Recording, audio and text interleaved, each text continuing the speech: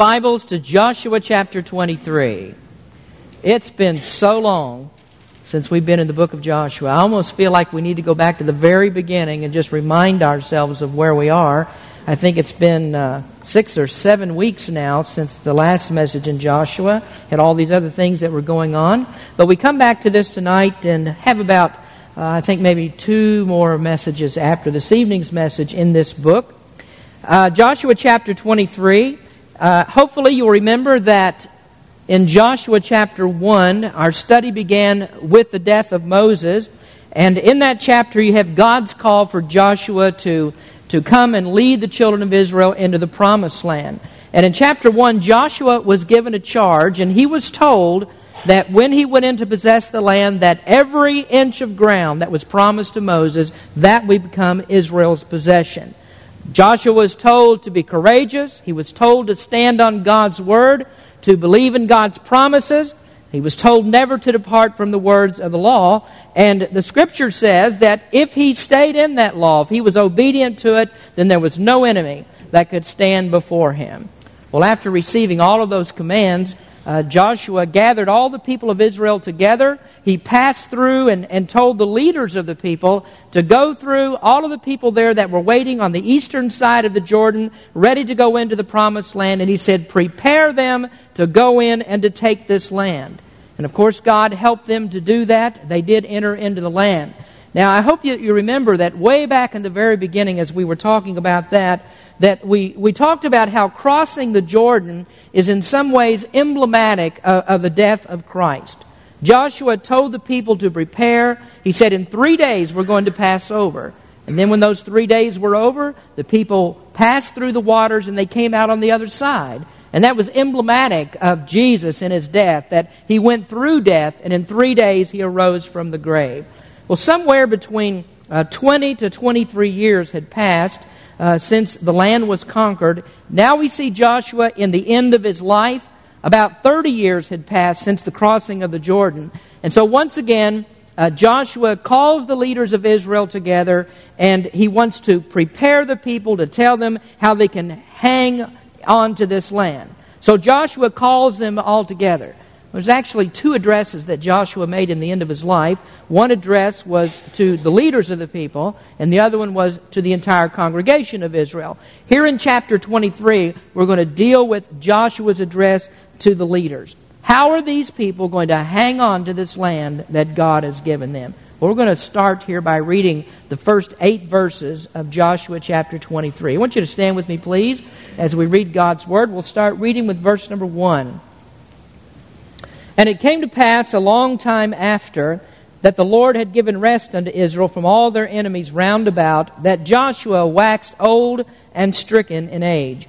And Joshua called for all Israel, and for their elders, and for their heads, and for their judges, and for their officers, and said unto them, I am old and stricken in age, and ye have seen all that the Lord your God hath done unto all these nations because of you. For the Lord your God is he that hath fought for you. Behold, I have divided unto you by lot these nations that remain, to be an inheritance for your tribes from Jordan, with all the nations that I have cut off, even unto the great sea westward. And the Lord your God, he shall expel them from before you, and drive them from out of your sight, and ye shall possess their land, as the Lord your God hath promised unto you. Be therefore very courageous to keep and to do all that is written in the book of the law of Moses, that ye turn not aside therefrom to the right hand or to the left, that ye come not among these nations, these that remain among you, neither make mention of the name of their gods, nor cause to swear by them, neither serve them, nor bow yourselves unto them, but cleave unto the Lord your God, as ye have done unto this day. Heavenly Father, as we come to you tonight, we thank you for this great book of Joshua. We ask you, Lord, you might help us to learn something from your word, something here that we can apply to our own lives. In Jesus' name we pray. Amen. You may be seated. How are these people going to hang on to this land that God has given? Of course, God was very faithful to the promise that he had given, and he was very gracious to fight for Israel, even when there were enemies that were far greater than they were, and the firepower of those enemies seemed like they could defeat Israel at any time, and yet God always helped them through all of these battles that they encountered. When they needed a miracle, God was ready to give them a miracle. But here in the end, after Joshua's life, after Israel had conquered the land, God did not intend for these Israelites to sit down and to forget how this had taken place. He didn't want them to forget how this land became theirs. Now, I'm going to just throw this in passing this evening, and it's not really a part of the message, but I think that there are many Americans who have forgotten what it really took to make this land ours. I mean, the freedom that was fought for, what it took to make our nation great. And when our forefathers began this nation, they had dependence upon God, and they never would have tried to do what they did. They never would have tried to begin this country if they did not think that God was in what they were doing. Joshua here explains in this chapter what it takes to hold on to the possession of Canaan. Now, what does Joshua show them? I think there's actually 3 directives that we can draw from the passage this evening that shows us how God works with His people and how they could actually hang on to the land. First of all, God's work in the past strengthens for the present. It's amazing when you read the Word of God and you see so many times that God says to remember. God says to His people, remember. Remember what I've done.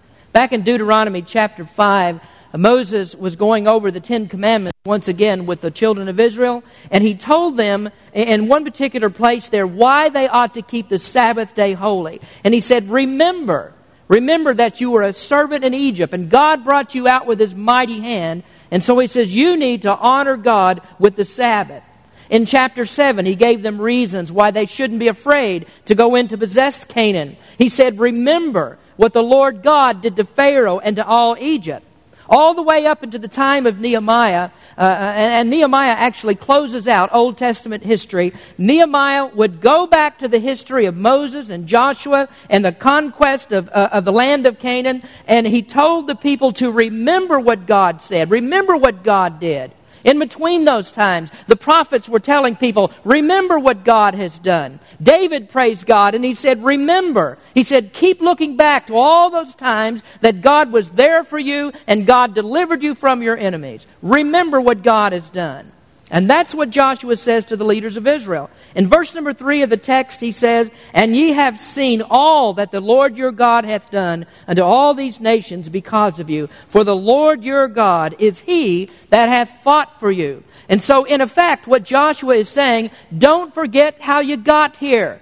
When there are times of troubles in the present, when there are troubles that are looming on the horizon, he says, don't forget the past victories. God was there for you then, and God will be here for you now. And so the gist of the message is that you can continue on, you can press on, because you know what God can do. Now that's exactly what we would expect Joshua would say. If he's going to give them hope for present victories, if he's going to give them hope for future victories, then the natural thing for them to do is to go back and to draw on the past experience. He says, you've seen it all before, so you ought to have faith now. Now that seems like an obvious thing for him to do, and there's a great principle that goes along with this. Now I've noted this on your listening sheet tonight, a principle to hang on to, and it is faith is built on evidence. Faith is built on evidence. And I don't think that there are many Christian people who really understand this. Because when you start talking about faith, most people think that you're talking about something totally subjective. Faith, they believe, is just a state of the mind. I mean, faith is when you convince yourself of something that's not real, that there's no evidence to show you. That's when you have faith. But that's never the picture that the Bible gives of faith. You hear people talking about taking a leap of faith. To believe in God, that means you take a leap of faith. Well, we think that there's actually nothing concrete for Christians to hold on to. There's no evidence for it. But that's not what the Bible says about our faith. Our faith does not rest on unseen things with no evidence to support it. If you look at the Bible contains history, doesn't it? And always, archaeology has proved the Bible to be true in its history. The Bible actually has more manuscript support for it than any other ancient doctrines. There is no documents, I should say. There is no lack of evidence for Christianity. Now, one thing that we do know is that saving faith is brought about by the Holy Spirit. But that faith is an objective faith because it's complete dependence upon the work of Christ. There's an interesting thing that Jesus told His disciples. He said, "Believest thou not that I am in the Father, and the Father in me? The words that I speak unto you, I speak not of myself, but the Father that dwelleth in me. He doeth the works. Believe me that I am in the Father, and the Father in me, or else believe me for the very work's sake."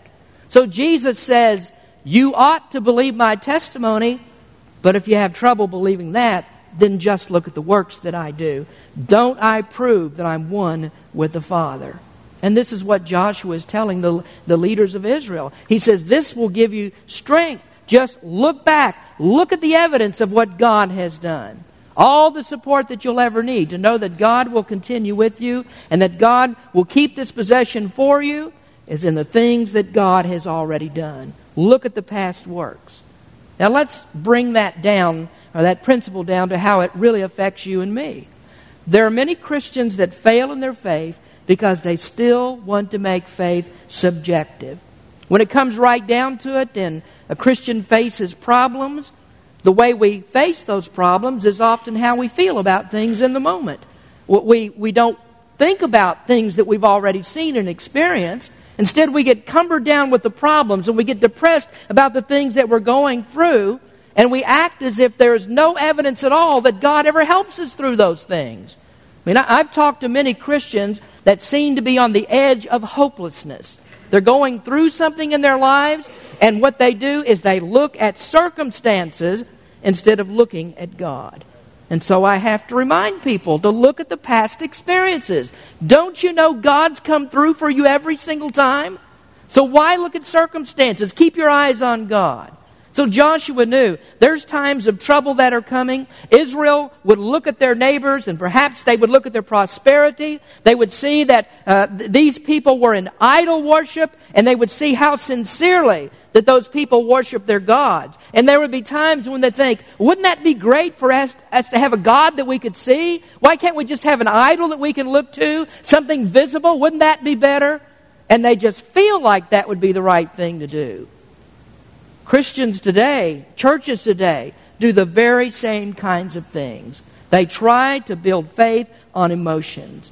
They're looking for manifestations of the Spirit. They want to hear speaking in tongues. They want to see healings. And people like all of that because that really feels good to them. Christianity is never built on feelings and emotions. It's an objective faith. And I've told you many times before that if your salvation was based on the way that you feel, most of the time you probably wouldn't feel saved at all. You wouldn't think that you're saved. So Joshua tells the leaders, don't forget what God's done for you. Draw your strength from that and hang in there no matter what comes. Well, the next directive is found in verse number 16.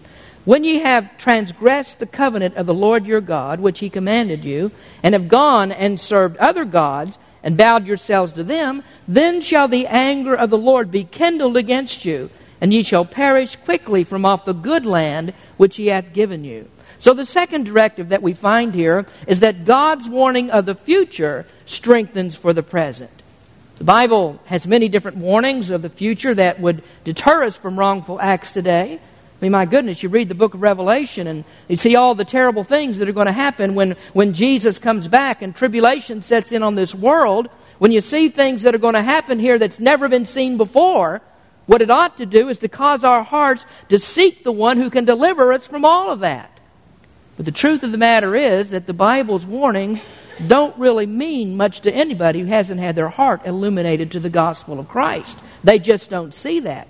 But those of you that are Christians, what you ought to do is read in Revelation, read in other places of the Word of God, keep examining yourselves and testing yourself to see if you're in the faith, if you truly are a believer. Because certainly you don't want to experience those things. Paul wrote in 2 Corinthians, examine yourselves whether ye be in the faith. Prove your own selves. Know ye not your own selves how that Jesus Christ is in you, except ye be reprobates? W.A. Criswell wrote on that verse, and he said, This verse is not intended to rob believers of the assurance and security of their salvation. It is, however, intended as a warning to those who would follow false teaching and adopt a lifestyle that is inconsistent with the message of reconciliation. To persist in either activity is a cause for serious introspection and testing to see whether or not one is truly in the faith. And that fits exactly with Joshua's words in chapter 23. To follow the false gods of the heathens, if Israel did that, that was proof that God is not dealing with spiritual followers. And so that would tell them they don't deserve the land.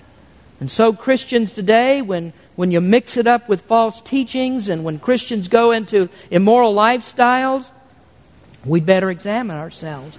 We better check it out. See if we really are in the faith.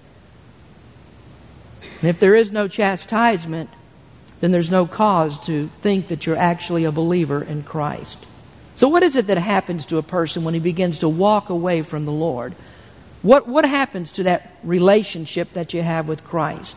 Now, I've talked so many times about this before. Let me just remind you here. We're talking about fellowship with God and not losing the relationship with God. So what happens when you are a Christian and you begin to walk away from the Lord? Well, the first thing that happens to you is you lose power with God.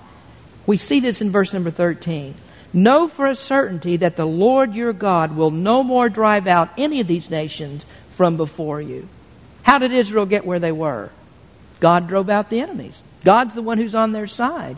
And if any of them thought, well, we've conquered this land because of our might, because of our abilities, all they have to do is go back and see what happened when they rested on their own power. Remember that little incident at Ai? Joshua had just defeated the city of Jericho. The walls fell down. Ai comes up next, and instead of the people consulting with God to see what they should do next, the people just decide, we don't need to talk to God. We've got 2,000 or 3,000 people, 3,000. We'll send them up there against Ai, and that's sufficient to conquer that city. And when they got there, they were defeated. And what they very quickly found out is that there wasn't any victory that was ever won on the strength of Israel's armies. It was God who did that. So Joshua tells them in verse number 12, if you decide to mix it up with Canaanites and you decide to make friends with them and intermarry with them, then be prepared for God to withdraw His power from you, and you will not hold on to this land. In our churches all across America, we have people that really like what the world has to offer. They like the glitz and glamour of things like the purpose-driven church. They love that. They love the lifestyles of the raunchy and foolish. And they don't like these strict principles that we find in God's Word. And so what happens? The church ends up in apostasy and they lose power with God. That really ought to give us pause. I mean, we really ought to stop and think about what happened to churches that lost their power with God. Now, here's a warning that we find in Scripture, and we need to let God's Word speak to us.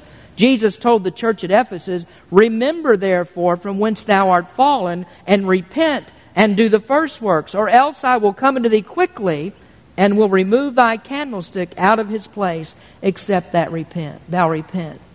Some time ago, a few weeks ago in our Sunday morning forum class, someone asked me, what happened to the churches of Asia? I mean, why did those churches of Asia survive? I mean, the ones we're reading about there in the first part of the book of Revelation. And the answer to the question is that God did not promise perpetuity or perpetual existence to all churches or any individual congregation. And so what happened to the churches of Asia is they began to get away from God. The seeds of apostasy and heresy were sown in those churches, and they did remain true to God, and so they're not in existence today. And the same thing is true of Berean Baptist. If we do not hold on to the truths once delivered to the saints, as the Word of God says, then we can expect that we're not going to be here. This church can fade out of existence. Jesus may come back, and this church is not even here. Now, many Baptist churches today, I think, have lost the power of God.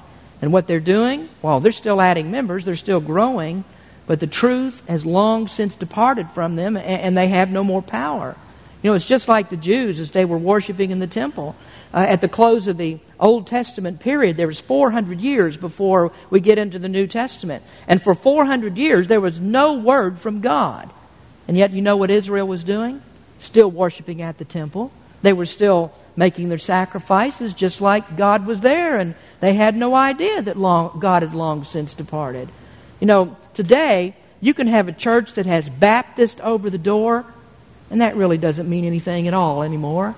I mean, we're even thinking about some churches, Baptist churches, have even given up the name Baptist, not because they're in apostasy, but because the name Baptist doesn't really describe what Baptists have always believed anymore. And so people have gone away from the truth of what the forefathers of our churches actually believed. Just like Israel, I mean, having the name Jehovah God, a name up there over their temple, that didn't guarantee that Jehovah God was still there. We have to stay true to the principles of the Word. Now, the second thing that you lose when you walk away from God, you lose His protection. You lose the protection of God. You ignore warnings, and you lose God's protection. This is what He says in the next part of verse 13. Know for a certainty that the Lord your God will no more drive out any of these nations from before you, but they shall be snares and traps unto you, and scourges in your sides, and thorns in your eyes, until ye perish from off this good land which the Lord your God hath given you. As long as you're walking with God, you've got all of those allies that we talked about from the book of Ephesians. You've got God on your side. You've got the angels on your side. You've got God working for you. They help you to win spiritual battles. But if you drop the guard, if you begin to mix it up with the devil's crowd, then what God does, He removes that hedge of protection. You know, poor old Samson found that out. Remember the story about Samson and how he was a Nazirite unto God? He had a special vow that he had taken. He was supposed to keep that. But he broke the vow. He went after Delilah. And you remember that when he told Delilah his secret, the secret of his hair, he said, cut my hair and I'll lose my strength. And so he mixed it up with a Canaanite woman, and that's exactly what happened to him. She had his hair cut, and Samson lost his strength. Well, the truth of the matter is, his strength had nothing at all to do with his hair. And some of you would be very weak if that was the problem. I mean, if your strength was related to your hair. Samson's strength was not related to his hair. It was related to his vow. The vow that he'd made to do what God told him to do. But Samson's strength was zapped from him when he broke the vow. And so he ended up with his eyes put out by the Philistines. And that's all because he joined up with a Canaanite woman. He lost protection. Third thing that you lose when you walk away from God, you lose the peace of God. Let's go back here to verse 16. Joshua says, the anger of the Lord shall be kindled against you. He says, if you disobey God, then you won't have peace with God. Instead, you'll be under the wrath of God. Now remember when Moses came down from Mount Sinai and he found the people worshiping the golden calf. We've talked about that in the sermon this morning, the past couple of weeks. Moses came down from the mountain and he found those people dancing around that golden calf. And what Moses had to do, he had to assuage the wrath of God. So Moses reminded of that in Deuteronomy 9 verse 18. He said, and I fell down before the Lord as at the first 40 days and 40 nights. I did neither eat bread nor drink water because of all your sins which ye sinned in doing wickedly in the sight of the Lord to provoke him to anger. For I was afraid of the anger and hot displeasure wherewith the Lord was wroth against you to destroy you. But the Lord hearkened to me at that time also. Moses knew exactly what it meant to have God angry. The writer of Hebrews said, for we know him that has said, vengeance belongeth unto me, saith the Lord. Unto me I will recompense, saith the Lord. And again the Lord shall judge his people. It is a fearful thing to fall into the hands of the living God. Nobody wants to find themselves the enemy of God. And yet that's exactly what the Bible says about every person who is an unbeliever. John said, he that believeth on the Son hath everlasting life. But he that believeth not the Son shall not see life, but the wrath of God abideth on him. This is why we need to examine ourselves. We have to see if we are really in the faith. The Scripture gives us warnings, and those warnings ought to strengthen us to stay in the paths of righteousness. What we find one more directive in the passage. The third directive that we find here is that God's will in the present prepares for the future. Arthur Pink wrote, "Since the past cannot be retrieved and the future cannot be revealed by man, the present is of paramount importance. For in it, the mistakes of the past may be amended and the actions of the future be arranged." Every one of us ought to be thankful that we need not be ruled by the past. Every failure that we've ever had, when we confess that to God and when we become a Christian, we can amend all of the things that happened in the past to promise or give us a good outcome for the future. We serve a forgiving God. God says that He'll forgive us of our sins. We confess those sins, He forgives us of the sin. He goes on and he says that He'll cast all of our sins behind His back. He goes even further and He says, "As far as the east is from the west, I've removed your sins, your iniquities, transgressions away from you." So what do you do in the present to hang on, to stay in there, and to receive the very best that God has for you? Let me enumerate very quickly 4 paths to future blessings. The first one is obeying God is a path to blessing. That's what Joshua was told in the very beginning. When he took over for Moses, this is what he was told. He was told to keep all the law. And he passed the same advice to the people. In verse number 6, "Be ye therefore very courageous," he says, "to keep and do all that is written in the book of the law of Moses, that ye turn not aside therefrom to the right hand or to the left." Now we notice very carefully, what does he say you have to do? Stay in the law of Moses. That's the standard. Moses' law is the standard for you. Now Joshua didn't say very simply to them, "Hey, you just need to live a moral life. You need to be a good citizen of the country. Try to be an upstanding person." And you know that's exactly what the world says. The world has a standard, but it's not God's standard. And they say it's all right to live up to a standard, but it's the wrong standard. God's law is actually the standard for us. And so do you know what a lot of people do when they try to define Christianity? They define Christianity by tolerance.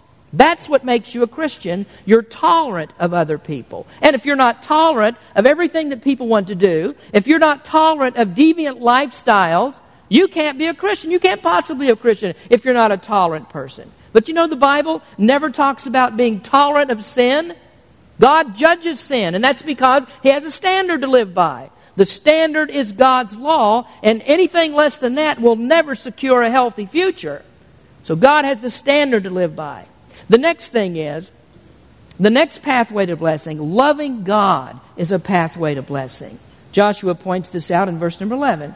"Take good heed, therefore, unto yourselves, that ye love the Lord your God." What does it mean to love God? We preach about it all the time. Lots of singing about it. We have lots of songs in the book about loving God. What does that mean? Well, here's exactly what Joshua meant. What he said here is actually a reference to Deuteronomy 6, verse 5.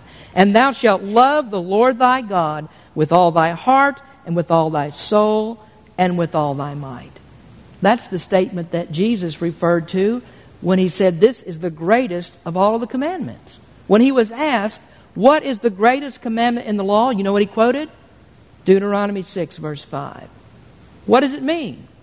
Well, to love God means to walk in His ways. It means to obey His commands, to serve God with all your heart and your soul. Obeying God and loving God are inseparable ideas. Jesus said the very same in John 14. He said, "He that hath my commandments and keepeth them, he it is that loveth me. And he that loveth me shall be loved of my Father, and I will love him and will manifest myself to him." We have a lot of Christians that stand up on Sunday mornings and they'll sing, "Oh, how I love Jesus." They talk about loving Jesus, but their lifestyles are rotten. They sin against God. They disobey Him. Any person who stands up and sings, "Oh, how I love Jesus," and has not guarded his life, he's a liar and a hypocrite. Obeying God is also loving God. And the more that you obey Him, the more that you find out that you'll love Him. And you know why? Because that's a pathway to blessing. God begins to shower down all the blessings on you, and you realize God's love and affection. Now, if you don't, what happens? You receive the chastisement of God. And when you're receiving chastisement, it's very often hard to convince yourself that God really loves you. You ever seen Christians or known Christians that are in the middle of some trial and tribulation and God's bringing chastisement on them and all they're saying is, woe is me. God doesn't care for anymore. God doesn't love me. So it's hard to convince yourself in the middle of chastisement. It's just like, Dad, when you're younger, and he says, I'm going to take the belt out and I'm going to whale the tar out of you. And he says, it's going to hurt me more than it's going to hurt you. And you're absolutely convinced that can't possibly be true. But then you find out later, after the results are in, that Dad did the right thing. And you find out that Dad really did love you. It's hard to believe God loves you when you're in chastisement. And so it's a whole lot better to find out by obedience than it is by chastisement. Now here's the third thing, a third pathway to blessing. Cleaving to God is a pathway of blessing. He says in verse 8, but cleave unto the Lord your God as ye have done this day. To cleave to something means to be firmly attached to it. Actually, the word it means to be glued to something. When you cleave to God's Word, you are glued to that Word. And when you do, that protects you from falling into apostasy. Solomon wrote in some verses here that are very familiar to all of us. Proverbs 3, verses 5 through 6. Trust in the Lord with all thine heart, and lean not unto thine own understanding. In all thy ways acknowledge Him, and He shall direct thy paths. So if you want to be in the pathway of blessing and you want to receive all the benefits that God has for you, you stay close to the Word. You take God's Word and you hide it in your heart. And that's exactly what David said. He said, thy word have I hid in my heart, that I might not sin against God. So God's Word is protection against apostasy. It's a pathway to blessing. So you need to cleave to God's Word.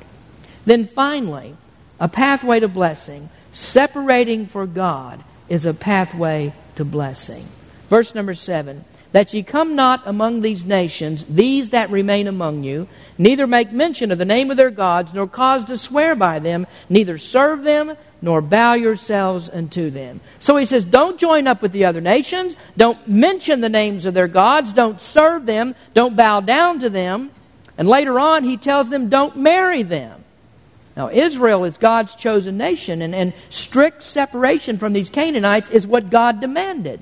The only thing that's going to preserve their morals and to keep their religion pure is not to mix in with the Canaanites. So they need to be a separated people. The New Testament teaches exactly the same principle. Paul says in 1 Corinthians, be not deceived, evil communications corrupt good manners.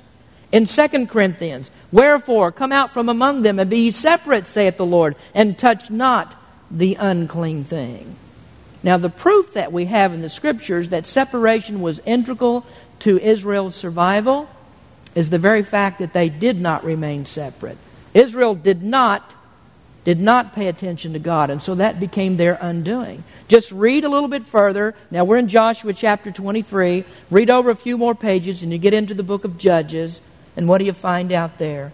Israel in apostasy because they intermarried and mixed it up with Canaanites. Go on and read a little bit further. Read about the kings. And as you go on, you find out this is continually a problem. Israel is not a separated people. Read about Solomon. And we find out there that Solomon married all those foreign wives. And what happened to him? His heart was turned to serve their gods. And so when Solomon died, Rehoboam, his son, took the throne. And it wasn't long before the kingdom was divided. The northern kingdom of Israel went into apostasy. They were overrun by the Assyrians. Then 136 years later, the very same thing happened to Judah. The Babylonians came and they carried them off into captivity. Well, finally, when Judah came back to Jerusalem under Ezra, and when Nehemiah rebuilt the walls of Jerusalem, do you know that this is one of the things that reminded the people of again? He says, if you want to stay here, if you want to keep this city, if you don't want to be overrun and taken captive again, then the thing that you need to do is to remain a separated people. Don't join up and marry with unbelievers. Now let's make this the last statement for our listening sheet tonight. Take time to be holy. Now actually, that's the title of the last sermon that I preached in the series of Nehemiah. It was so important for these people to take time to be holy. And that's exactly what God requires for a future blessing. Take time to be holy. So what's Joshua doing here? He's telling them how to hang on to their land. How are you going to keep this place that God's given you? How are you going to be preserved as a leader? And then how are the people going to keep the possession? You have to be a holy people. You have to separate for God. And you know something? I think that those are good words for our country as well. If we want to survive, then we've got to take time to be holy. That's the only way we're going to be preserved. So we need to remember the words of Jesus. Thou shalt love the Lord thy God with all thy heart and with all thy soul and with all thy mind. This is the first and great commandment. Let's pray. Heavenly Father, we thank you for your word. We thank you for the message that we get from Joshua, how these Old Testament stories speak to us and they show us what we need to do today. Lord, speak to our people tonight. Prepare our hearts as we get ready to receive the supper. May we understand very clearly we must be a holy people, a separated people, and may we stay true to your word. In Jesus' name we pray. Amen.